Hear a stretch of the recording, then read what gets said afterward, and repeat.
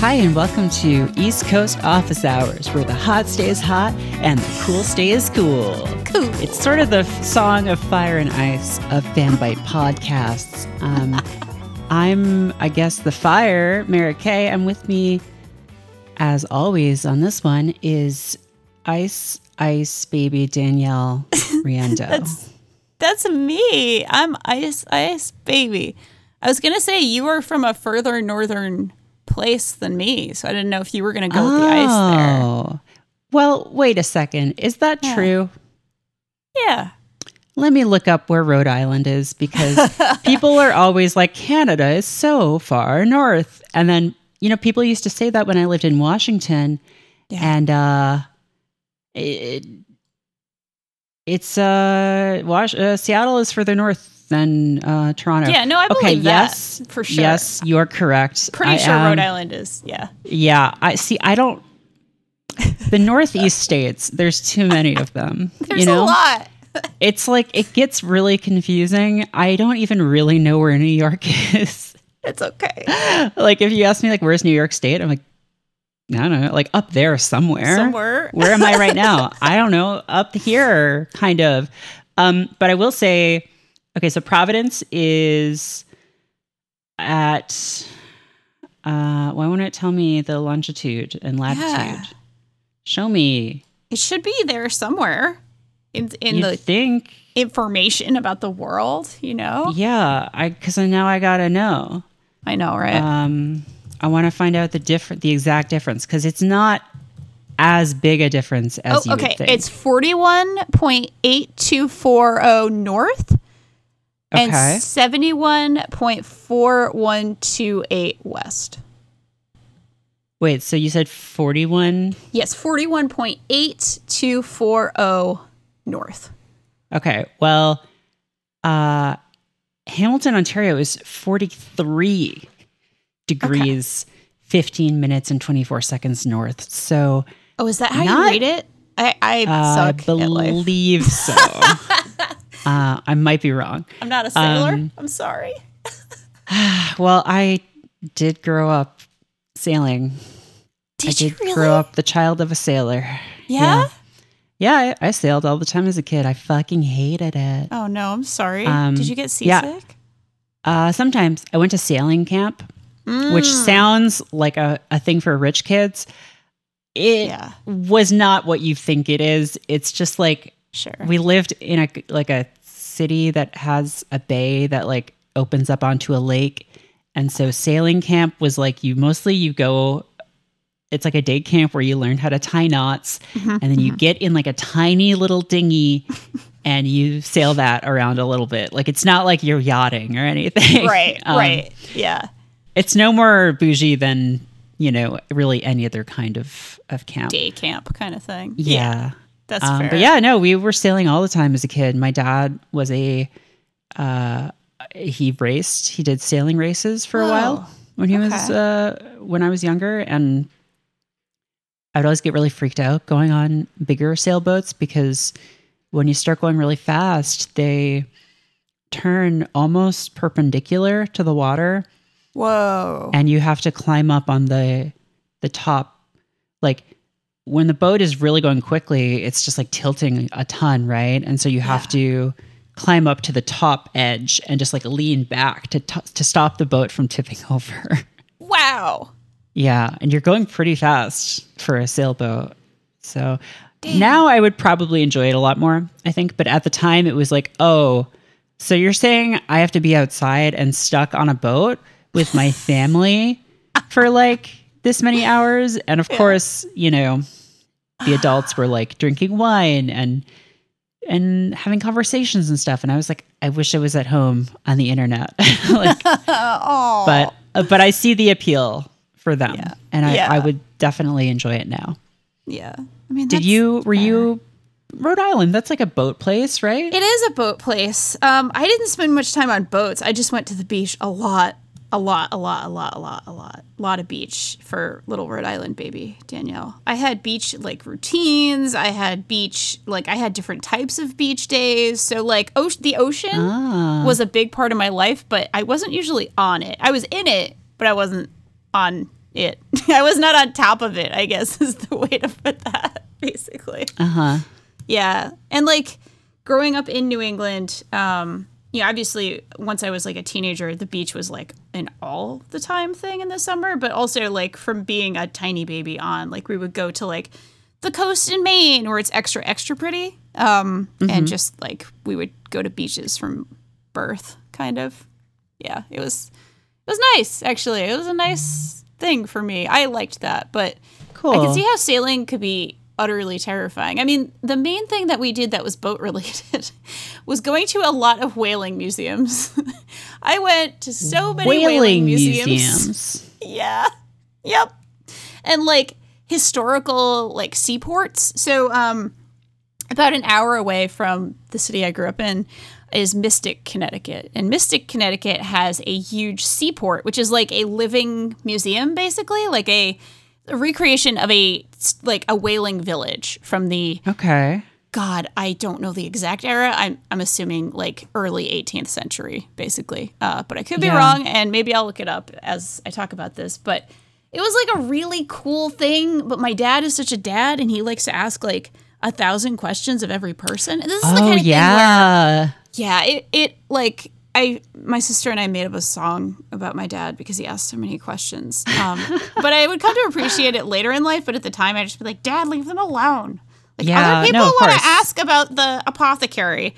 But it was like a cool thing. And I actually would probably love going back because it has like all like little stores in the village and people's houses. And there was like a shipbuilding area and they had like actual ships that were restored that you can go on and actually like check out the ship and what it looks like and all the little rooms in the ship. And like, it's actually awesome. But of course, at the time when I was like a bratty child, I wanted to be on the beach. There's also a planetarium there, and they would talk about sailors navigating by the stars and cool shit like that. I don't know. Mystic Seaport's kind of great. And then we would go to like all the little towns in Massachusetts, like Falmouth and Bedford and all these places that had like whaling museums and like whaling history. And so they would have like a huge museum that goes into like the history of whaling and blah, blah, blah, blah, blah. So I don't know. I think of this in like really happy terms, even though at the time I may have complained about going there as much as we did. It was pretty cool.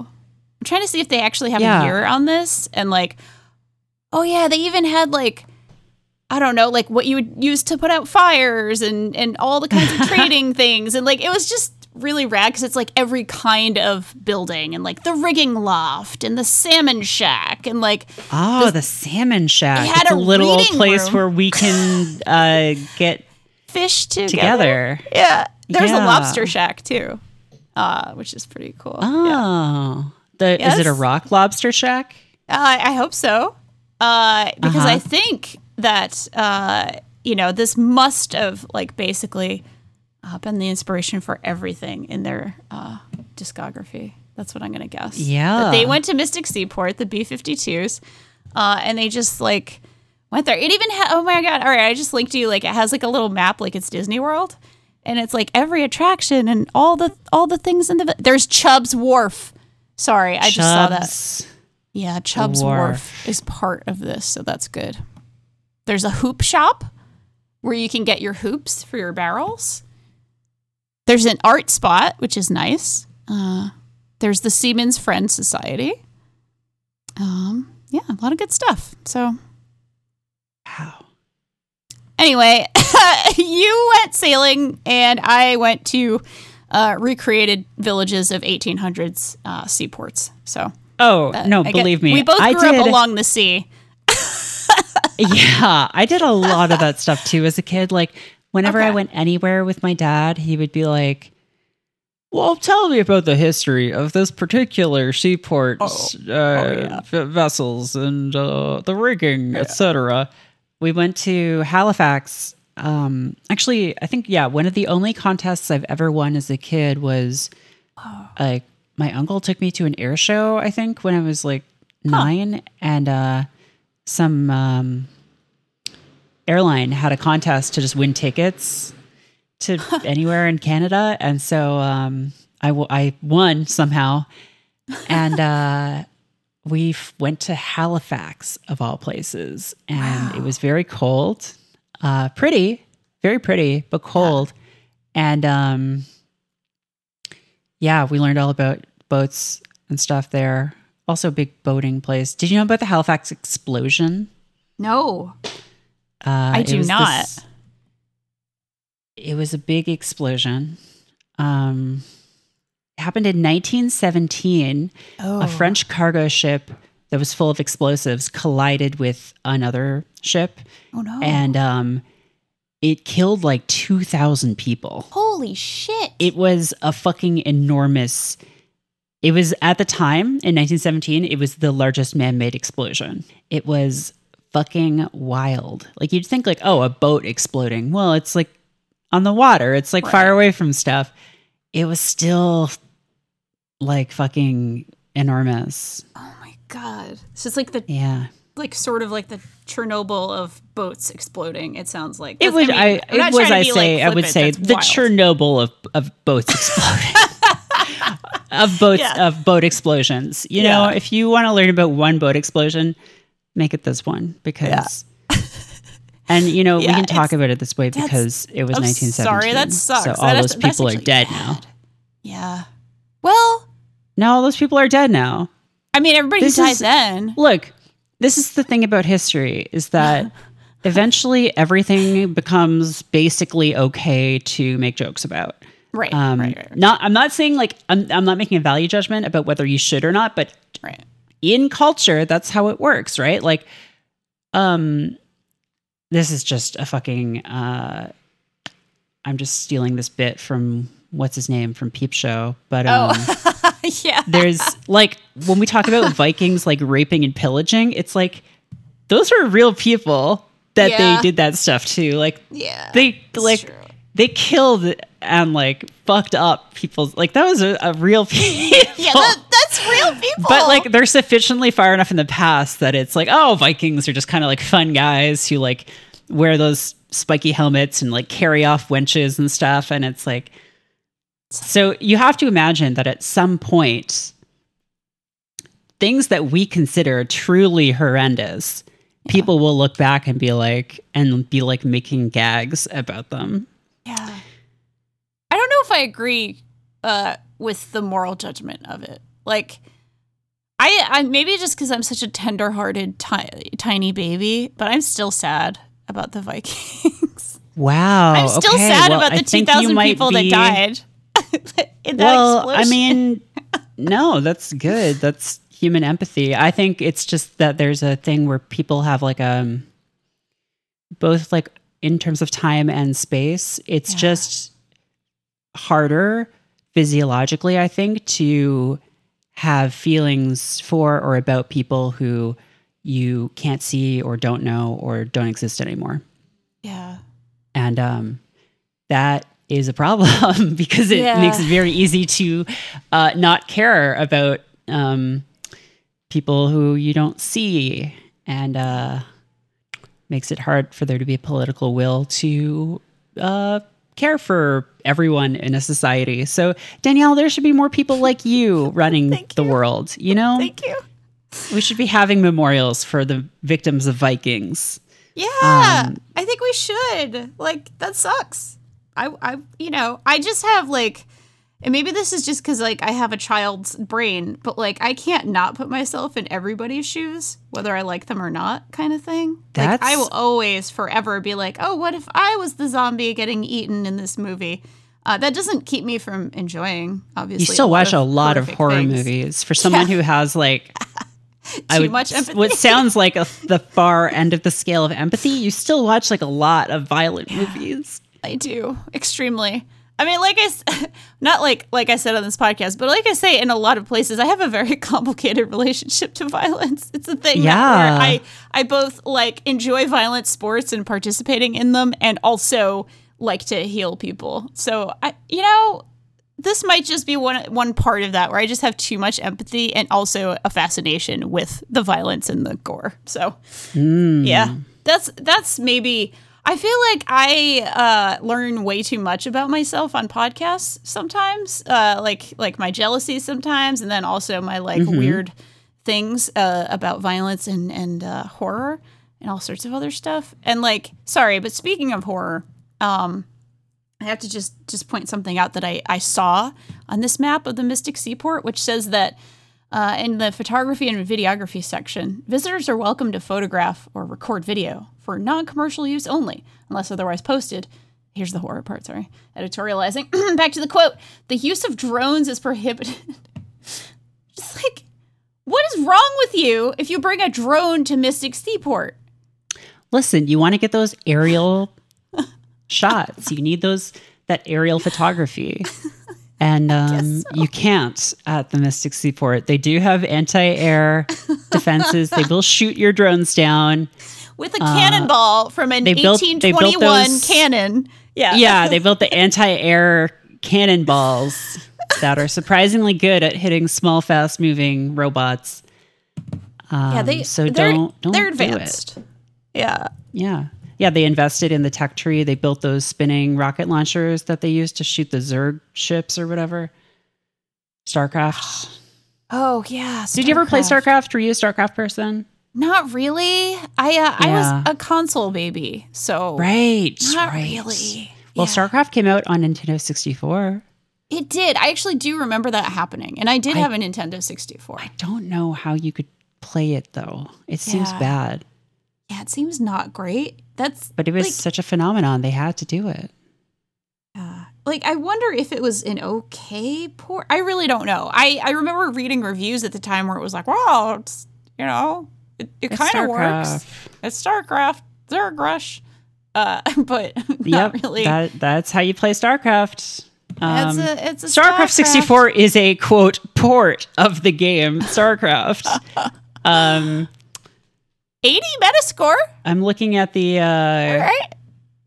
looking at the StarCraft wiki, and Michael Morhaime, who is the former president of Blizzard, said that it's clearly a port and the game's not designed for the interface that the N64 provided. And after that, they were like, no more console ports. An outlet called Da Game Boys gave it a 68 and said, the game just doesn't measure up to PC standards. It doesn't even come close. So, damn. Yeah. Damn. Yep. Also, a user named Fox gave it a 0 on July 5th, 2001, saying this game blows. Learn how to play a real StarChargy game. So StarChargy? Yeah. That's what you call a strategy game in space. Yes, a StarChargy. StarChargy. Yes, which is good. There's a lot going on there. I don't know. I played a lot of platformers. I loved me some Mario and Banjo-Kazooie on my N64, but I also played a lot of GoldenEye. I don't know. That's not the same. Now let's talk about platformers, though. So you had a Nintendo 64. I sure did. And we all know about our friend the plumber. We all know about our friend the bear and the bird. Yes. What about some of the lesser known platformers? Did you ever play Chameleon Twist? I love Chameleon Twist. I think Chameleon Twist is like a genuinely underrated gem of a game with a cool mechanic. Fun game. Yeah. Yeah. It has like a very cool core mechanic, and that is iterated upon in genuinely interesting ways through the level design. Like, I actually rented it for like a week and played the whole thing like twice or 3 times even in that week, and have never forgotten it. And this is probably, 1997 or 8 at this point. And I haven't played it since. So it's like just a fond memory, but I loved it. I truly loved it. I get the sense you've played it or revisited it more recently than me. No, I don't think I have. I mean, I've thought about it. I've read about it. I remember the second one. I didn't play the second one. The second one, you looked more like an actual chameleon. Sure. Instead of just like a weird monster. And apparently people didn't really like it, but I don't know. That game, because the whole mechanic for people who didn't play it was a 3D platformer, and the way you attack enemies, it's sort of like a Yoshi thing where you grab enemies with your tongue and then spit them out. But like your tongue, once you start like extending your tongue, you control it with the analog stick. Yeah. And also it's like, it can get longer and it's like colored. So you can sort of tell at what point it's going to run out because like the color changes over time. Yeah. And you basically just like grab a whole bunch of enemies with your tongue, suck it back in, and then you like spit them out. But there's also weird puzzles where you're like, you attach your tongue to like poles and then swing around. And like the sound that made is like burned into my brain. Yup. Of just like, whoop. Also, all the levels were really bizarre and like fucked up. Like enemies were just like Oreos and weird bugs. There's a level either in the first one or the second where you're on a billiards table. Yeah.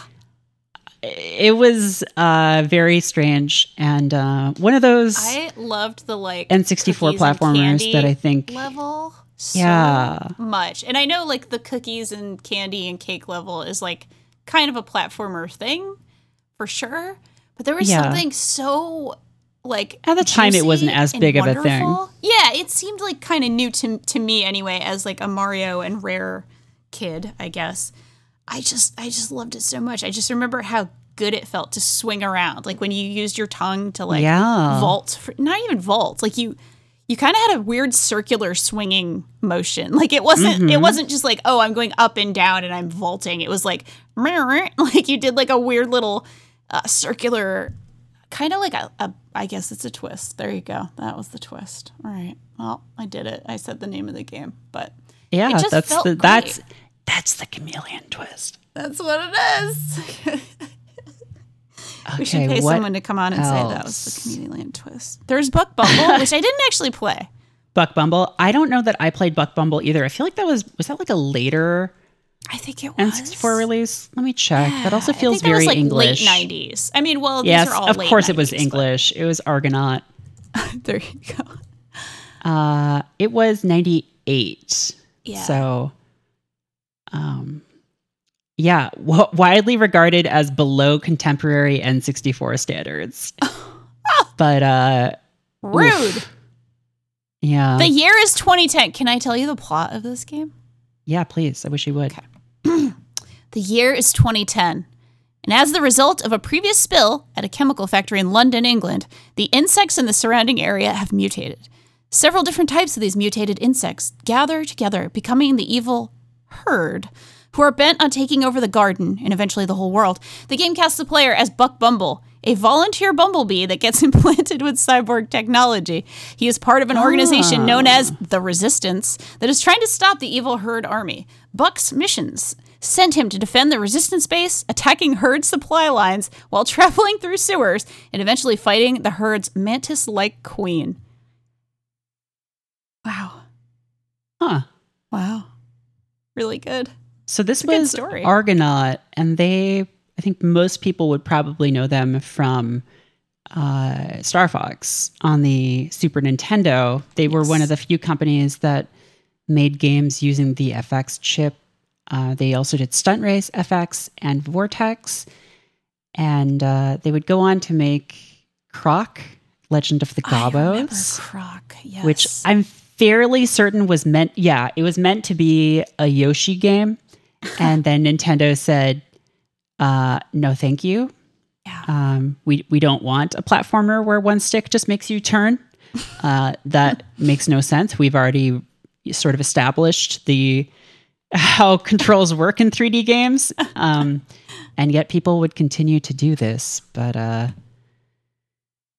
yeah. They also did they did Buck Bumble. They did some Bionicle games. They did iNinja. Oh, iNinja. Yeah, that was a thing. People knew about that. They did a game called Malice. I remember that was an original Xbox, or it was supposed to be an original Xbox launch title, but I think it came later, if I'm not mistaken. It did. It was released 3 years after it was meant to be released. It did not go very well. It was Argonaut's last game, and they went out of business almost immediately afterwards. Oh my God. That's upsetting. I'm sorry, Argonauts. Yeah, sorry, friends. Argonaut. But all UK game developers must eventually die. It's just sort of the way of the world. Oh. And I guess we're all very sorry. Yeah, we're all very sorry for the loss of Amiga, and I don't know. Everything I've read about the UK game scene in like the 80s and 90s just makes it sound completely insane. I think it's because a lot of the consoles that were popular there are ones that were like home computer adjacent or like made by home computer companies.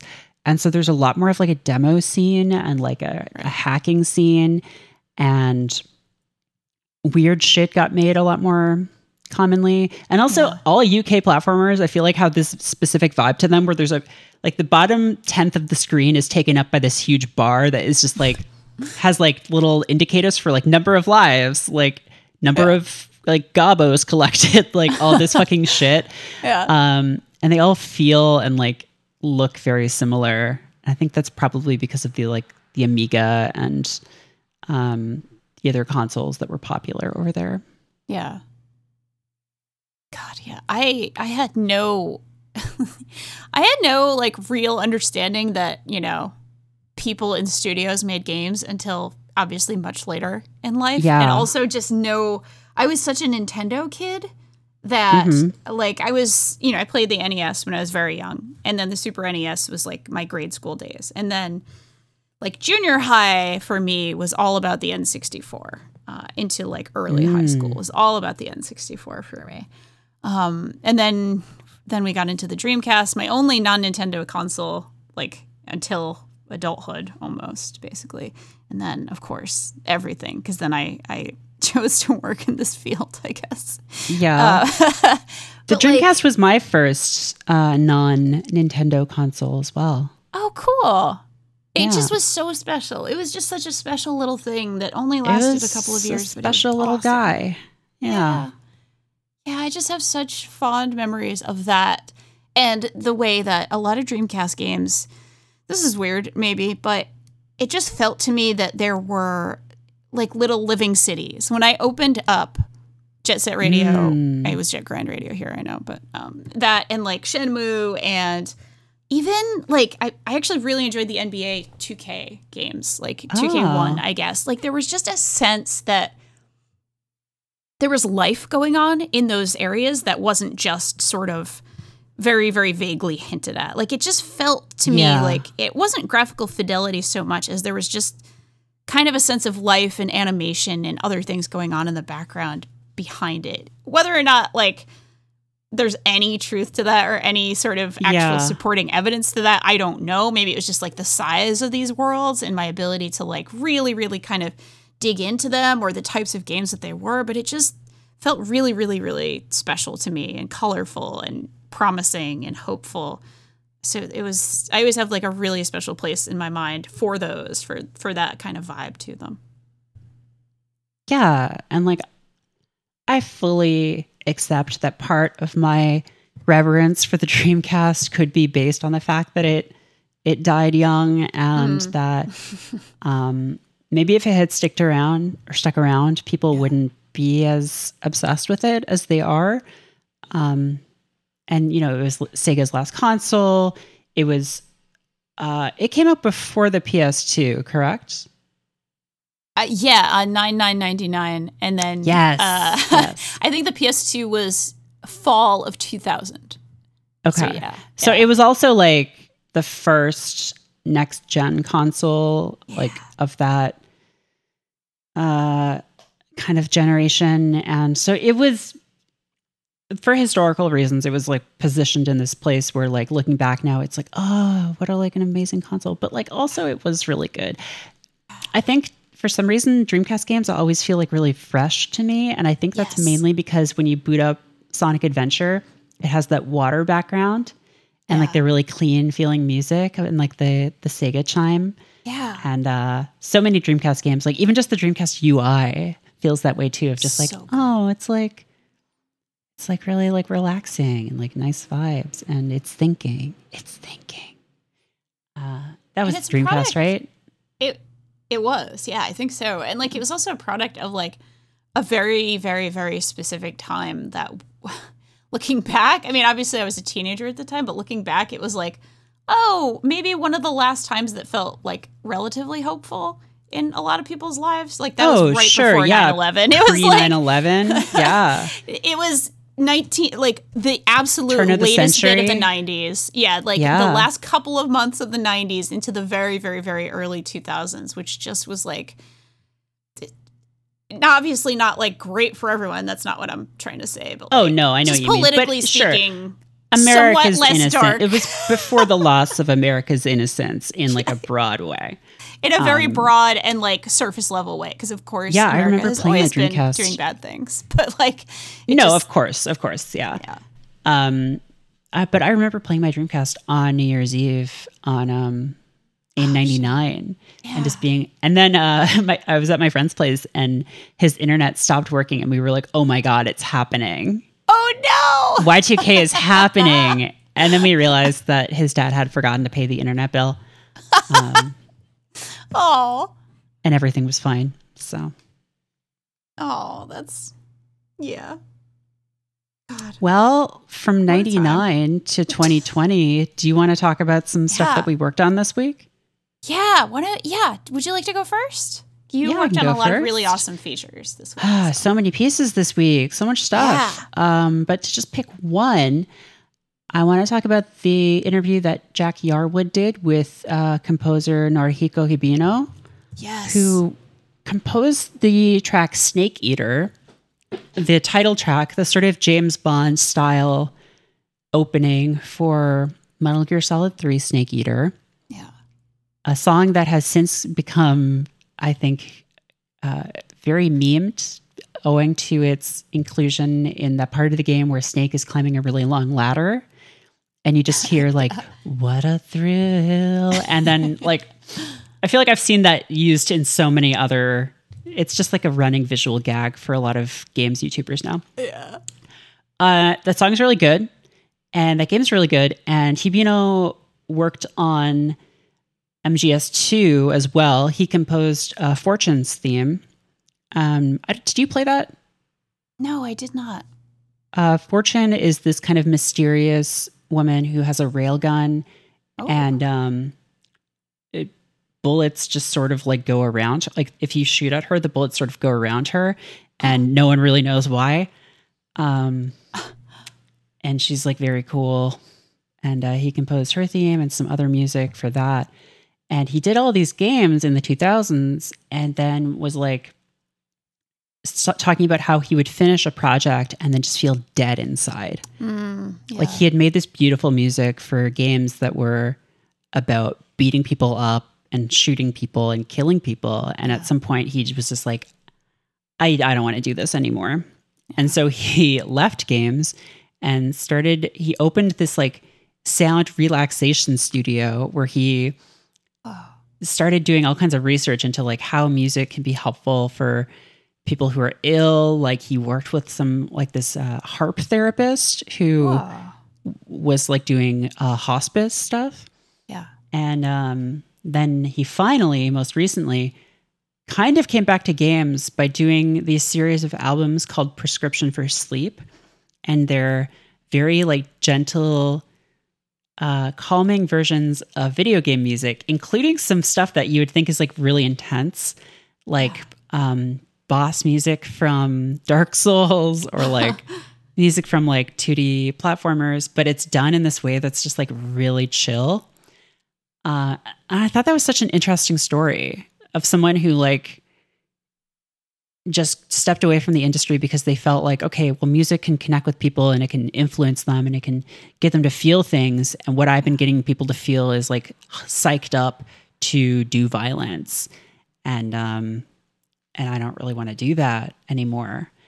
So it was such like a fascinating story. And you can read the full piece on the site. It's called Norihiko Hibino's Second Verse.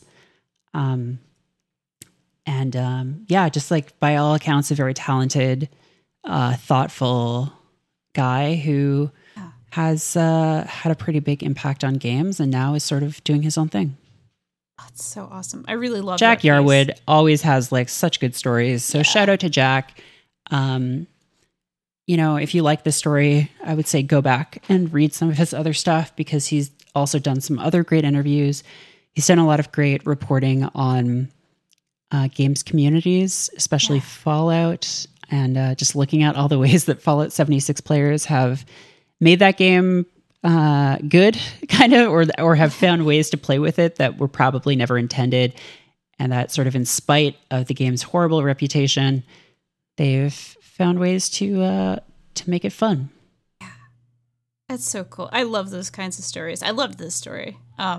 I've done a new thing, not that new, but since Jordan, thank you, Jordan. Jordan's, of course, our producer on the podcast. Since I am no longer producing podcasts, I have a little bit more time to do like social production. And so I've been trying to get basically every feature on Instagram, which is basically my way of holding myself accountable to, reading everything on the site and, at least listening to, I can't always listen to every podcast, but like listening to, portions of every podcast, even if I don't like necessarily follow the game or the genre. So it's been really, I actually love it because I feel like I'm getting a really good taste of everything that goes up. And I genuinely loved that story as well. I thought that was so cool. And just so fun. I love hearing about people's careers, especially if people's careers go in interesting directions. It's just like a thing I enjoy hearing about in my life, like especially creative folks. Like, oh, I did this and I did this. And, I had this wildly different job at some point where I made this incredible change and did something very different with my skills. I just find that really cool and interesting. For me, something I really loved this week kind of came about by accident. So we had a episode planned for You Love to See It, and I actually watched the film. I was in Rhode Island last weekend, so I'm doing a lot to keep my accent at bay. Every time I go there, it like really gets quite extreme for a few days. So I've had to do a lot of work this week on that. But I was in Rhode Island, and we watched the movie for the podcast. Like the night before, it was like a fun like family event. Like several of us watched the movie, and so I was like, I'm ready to go. And then we couldn't. Our guest had some bad news and couldn't make it that day. So with like 15 minutes to go, we decided somehow to instead tackle the 1985 McDLT commercial, starring Jason Alexander of Seinfeld fame, and many fames. Well, wait a second. Had Seinfeld started at this point? No, Seinfeld started in 1989. It's this was before Seinfeld, and like what was he has some hair here, so I don't know what was his career like in 85. I have no idea. Like this was news to me that he like did commercials. I just had no idea. Like I was new to this. I had never seen this before. Everybody else on the podcast had seen this many times. Like this is like a classic commercial. Of course, if you haven't listened to the podcast, please do. It's on the You Love to See It feed. But it is a commercial with Jason Alexander. It's a musical piece where he is advertising the McDLT, which has nothing to do with BLT, which is also something we talk about, but it's a burger that comes in a styrofoam case where the lettuce and tomato is on one side and the burger itself is on the other. The idea being the hot stays hot and the cool stays cool. Sorry, what does I'm trying to keep my composure stand for? Here. So it's like McDonald's D, I guess. Lettuce and tomatoes. It's really just an LT. It's just the McDLT hamburger, even though there's just no connection to a BLT, which is what obviously you would think they're going for with this. There's no bacon. There's no bacon on this burger.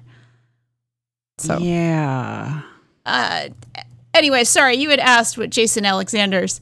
Oh, thank you, Jordan. You are a saint. Jordan has given me some text here to read. Alexander starred in several commercials during the 1980s. Among them were commercials for Hershey's Kisses, Delta Gold potato chips, Miller Lite beer, McDonald's, McDLT, the Pabst Blue Ribbon beer, Levi's 501 jeans, Sony Watchman TV, and Western Union wire transfer. So I guess he like had a pretty successful career in commercials. Okay, so yeah, not uncommon for the 80s. Doing a solid. He was a working circuit. actor. Okay, yeah, for sure. So I want to see Jason Alexander advertise PBR to me or Levi's jeans. I'm gonna have to look these up afterwards because I do want to see him try to sell me these things. And if I'm remembering correctly, in the 90s, he also sold the pretzels, like the Rolled Gold pretzels. And it would always be like some sort of athletic contest with another man. And pretzels he would like do help you do sports better. Right. That was the like the pitch of these. I could be wrong. Maybe it's not him, but I'm picturing him in those commercials. And maybe this is my brain being fried, but I could have sworn it was Rolled Gold. Somebody, yes, 1995 Rolled Gold commercial with Jason Alexander. Yes. So mid 90s. Wow. He was big into the pretzels. It was the fat-free Rolled Gold pretzels. That's what it was. Yes, that's why he was better at sports. Which your body needs. You need carbs and salt. To do sports. To do a sport. Actually, you know what? I've heard that, like, you know, professional swimmers, they'll just eat like a huge pot of pretzels in the morning to carbo load. So. Yeah, I actually do believe that. Like endurance sports, like I was a long distance runner for many, many years. And like you do genuinely like. Oh, yeah. They eat like big pots of pasta, right? Yeah. We used to do that. Like in cross country in college, we would have a pasta night the night before a race, like a big old pasta night and just eat so many carbs. And like when I was doing like half marathon training, after about 10 miles, you do need like a little bit of sugar. So I would have the little, I think we talked about this once, but like the little, I didn't do the goos, but I did the goo chews. Oh, God. Like little Gatorade the chews. Gatorade chews. Yeah. We've talked about these. This is an old subject on Fan Bite because I remember, like, God, last year when Nikki was talking about NBA 2K, yeah, you can buy those Gatorade shoes in that game for an obscene amount of money. See, I'm very into the idea of carbo loading. It's the running afterwards that I have trouble with. Yeah. So I'm halfway there. You know, I'm you halfway got the to hard athletics. Part. Yeah, you got the hard part down. The diet is always harder than the activity. You got to run. Yeah, then you run a lot. Eat a lot of just plain pasta. Did you have anything on the pasta when you were doing this? Oh yeah, I mean we would put sausage and cheese on it for sure. Okay. I mean, so it's not just like you're eating fucking noodles, right? No. And you don't want to do that day of. Like you want to do it the day before. Yeah. You don't want to. Because then you'll have all this pasta in your belly and you'll run slower because you're weighed down by all the pasta. You might get a little sick. Nobody wants that. Nobody wants the illness of the pasta. You just want the energy of the pasta. And also, like, it was a fun social event, like the men's and women's team. Like, we had the same head coach on the men's and women's team, and I trained with the guys anyway, like the top, like, 5 girls. Who is your foot coach, though? My foot coach was, it changed every year, actually. We had okay. The foot coach. And but there's just one other person who takes care of everything in between. Yeah, exactly. Like you got your head coach, your foot coach, and your mid coach. You know, like you're just there's like a mid. You know, mid. That's like 90. I mean, that is a lot of the body. Although I will say, without the head, it's a lot. It's most. You're not. It's not going anywhere on its own without the head or the feet. Yeah, but true. Yeah, you kind of. But you do need all that other stuff too. Yeah, most of it anyway. If you like want to live, like you do need most or run. of the things. You need most a of the head things to in your run. Core. People don't realize this. But you do need a head. Yeah, I don't know people why think they the legs. No. Yeah, head. no, you need a head. Like most people don't understand this, but you need a head, and you also need like balance to run. Because if you don't have good balance, you're gonna fall. See, that's why I trained for 10,000 hours on the Wii Balance board. Oh yeah. Because that's what fitness is about. Is sitting very still while a candle is in front of you, and if you move too much, then the candle goes out. Yeah. That is fitness. I can't believe I owned a fucking Wii Balance board. Yeah. Did you play the Tony Hawk game on it? No, the only thing I had for it was like the updated Wii Fit Plus or whatever. Oh, okay. Yeah, I reviewed that and I said it wasn't a fitness. And a lot of people got very upset with me for saying, how dare you, Danielle, say that this is not a good fitness tool when, you know, nobody's in shape like you. So this is all we have. Like, that was the argument. And I was like, well, Nintendo could have made an actual. People have. I was like, Nintendo could have made like an actual fitness app that actually helps you. Yeah, like shape, isn't the other thing like the newer thing? Yeah, much better? Ring Fit is real. Like, Ring Fit is like an actual workout with actual. You heard it here first, folks. Yeah. Ring Fit is real. It is. Unfortunately, I can't play it because I only have a light. So yeah. Oh, that's right. Yeah. I guess maybe I could if I just bought external Joy-Cons and then was looking at this tiny ass screen from like 5 feet away. But that's probably not going to happen. Yeah. Yeah, that's fair. Also, it's hard to get them. Nikki got one after like trying to get one for 4 months or something. So, wow. Oh, yeah. They sold out everywhere. Yeah, they're in high demand, obviously, because it is a legitimate fitness tool and, hopefully it's not just a fucking track and field pad. Right. It's not a Dance Dance Revolution pad. It's not that good for your knees to run in place. I'm just saying. Yeah. Not for long. It's fine to do for like very short amounts of time. That's fine. But like, yeah, get that heart rate up. Yeah. But just like as your whole workout, that ain't gonna do it for my friends. I'm sorry. Yeah. I'm sorry to be the harbinger of bad news, but Nintendo did get it right later on, so that kind of proves my point. So to all you haters out there who hated on me for hating on the original Wii Fit, I was vindicated in the end. Speaking of vindicated in the end, Merritt, is there anything else you want to address before closing office hours for business this week? No, I think I'm good. That's it. Right. Yeah. Good week content-wise, I think. A lot of really good shit. Yeah, what a great week. Yeah, well. Content-wise. Content-wise, yes, absolutely. A very good one. A good one for us Fanbyte people. All right, well, in that case, I think we're about ready to close up our office hours. Please do be sure to rate and review our podcast because it helps us so much, and we appreciate it so much. And if you think we're a 5-star podcast, why don't you go ahead and let iTunes know that, and by clicking on those 5 stars, I think we're a 5-star podcast, especially in terms of bang for your buck, minute for minute on this cast. We're going hard. So that's what I think. I'm going to read the rest of this text. Please do follow us on Twitter at Fanbyte Media, on Instagram at Fanbyte, on TikTok at Fanbyte, and of course on fanbyte.com. And you can watch all of our good streams, including, if you are listening to this in time, an excellent Friday raid, which I watch even though I don't understand anything about Destiny.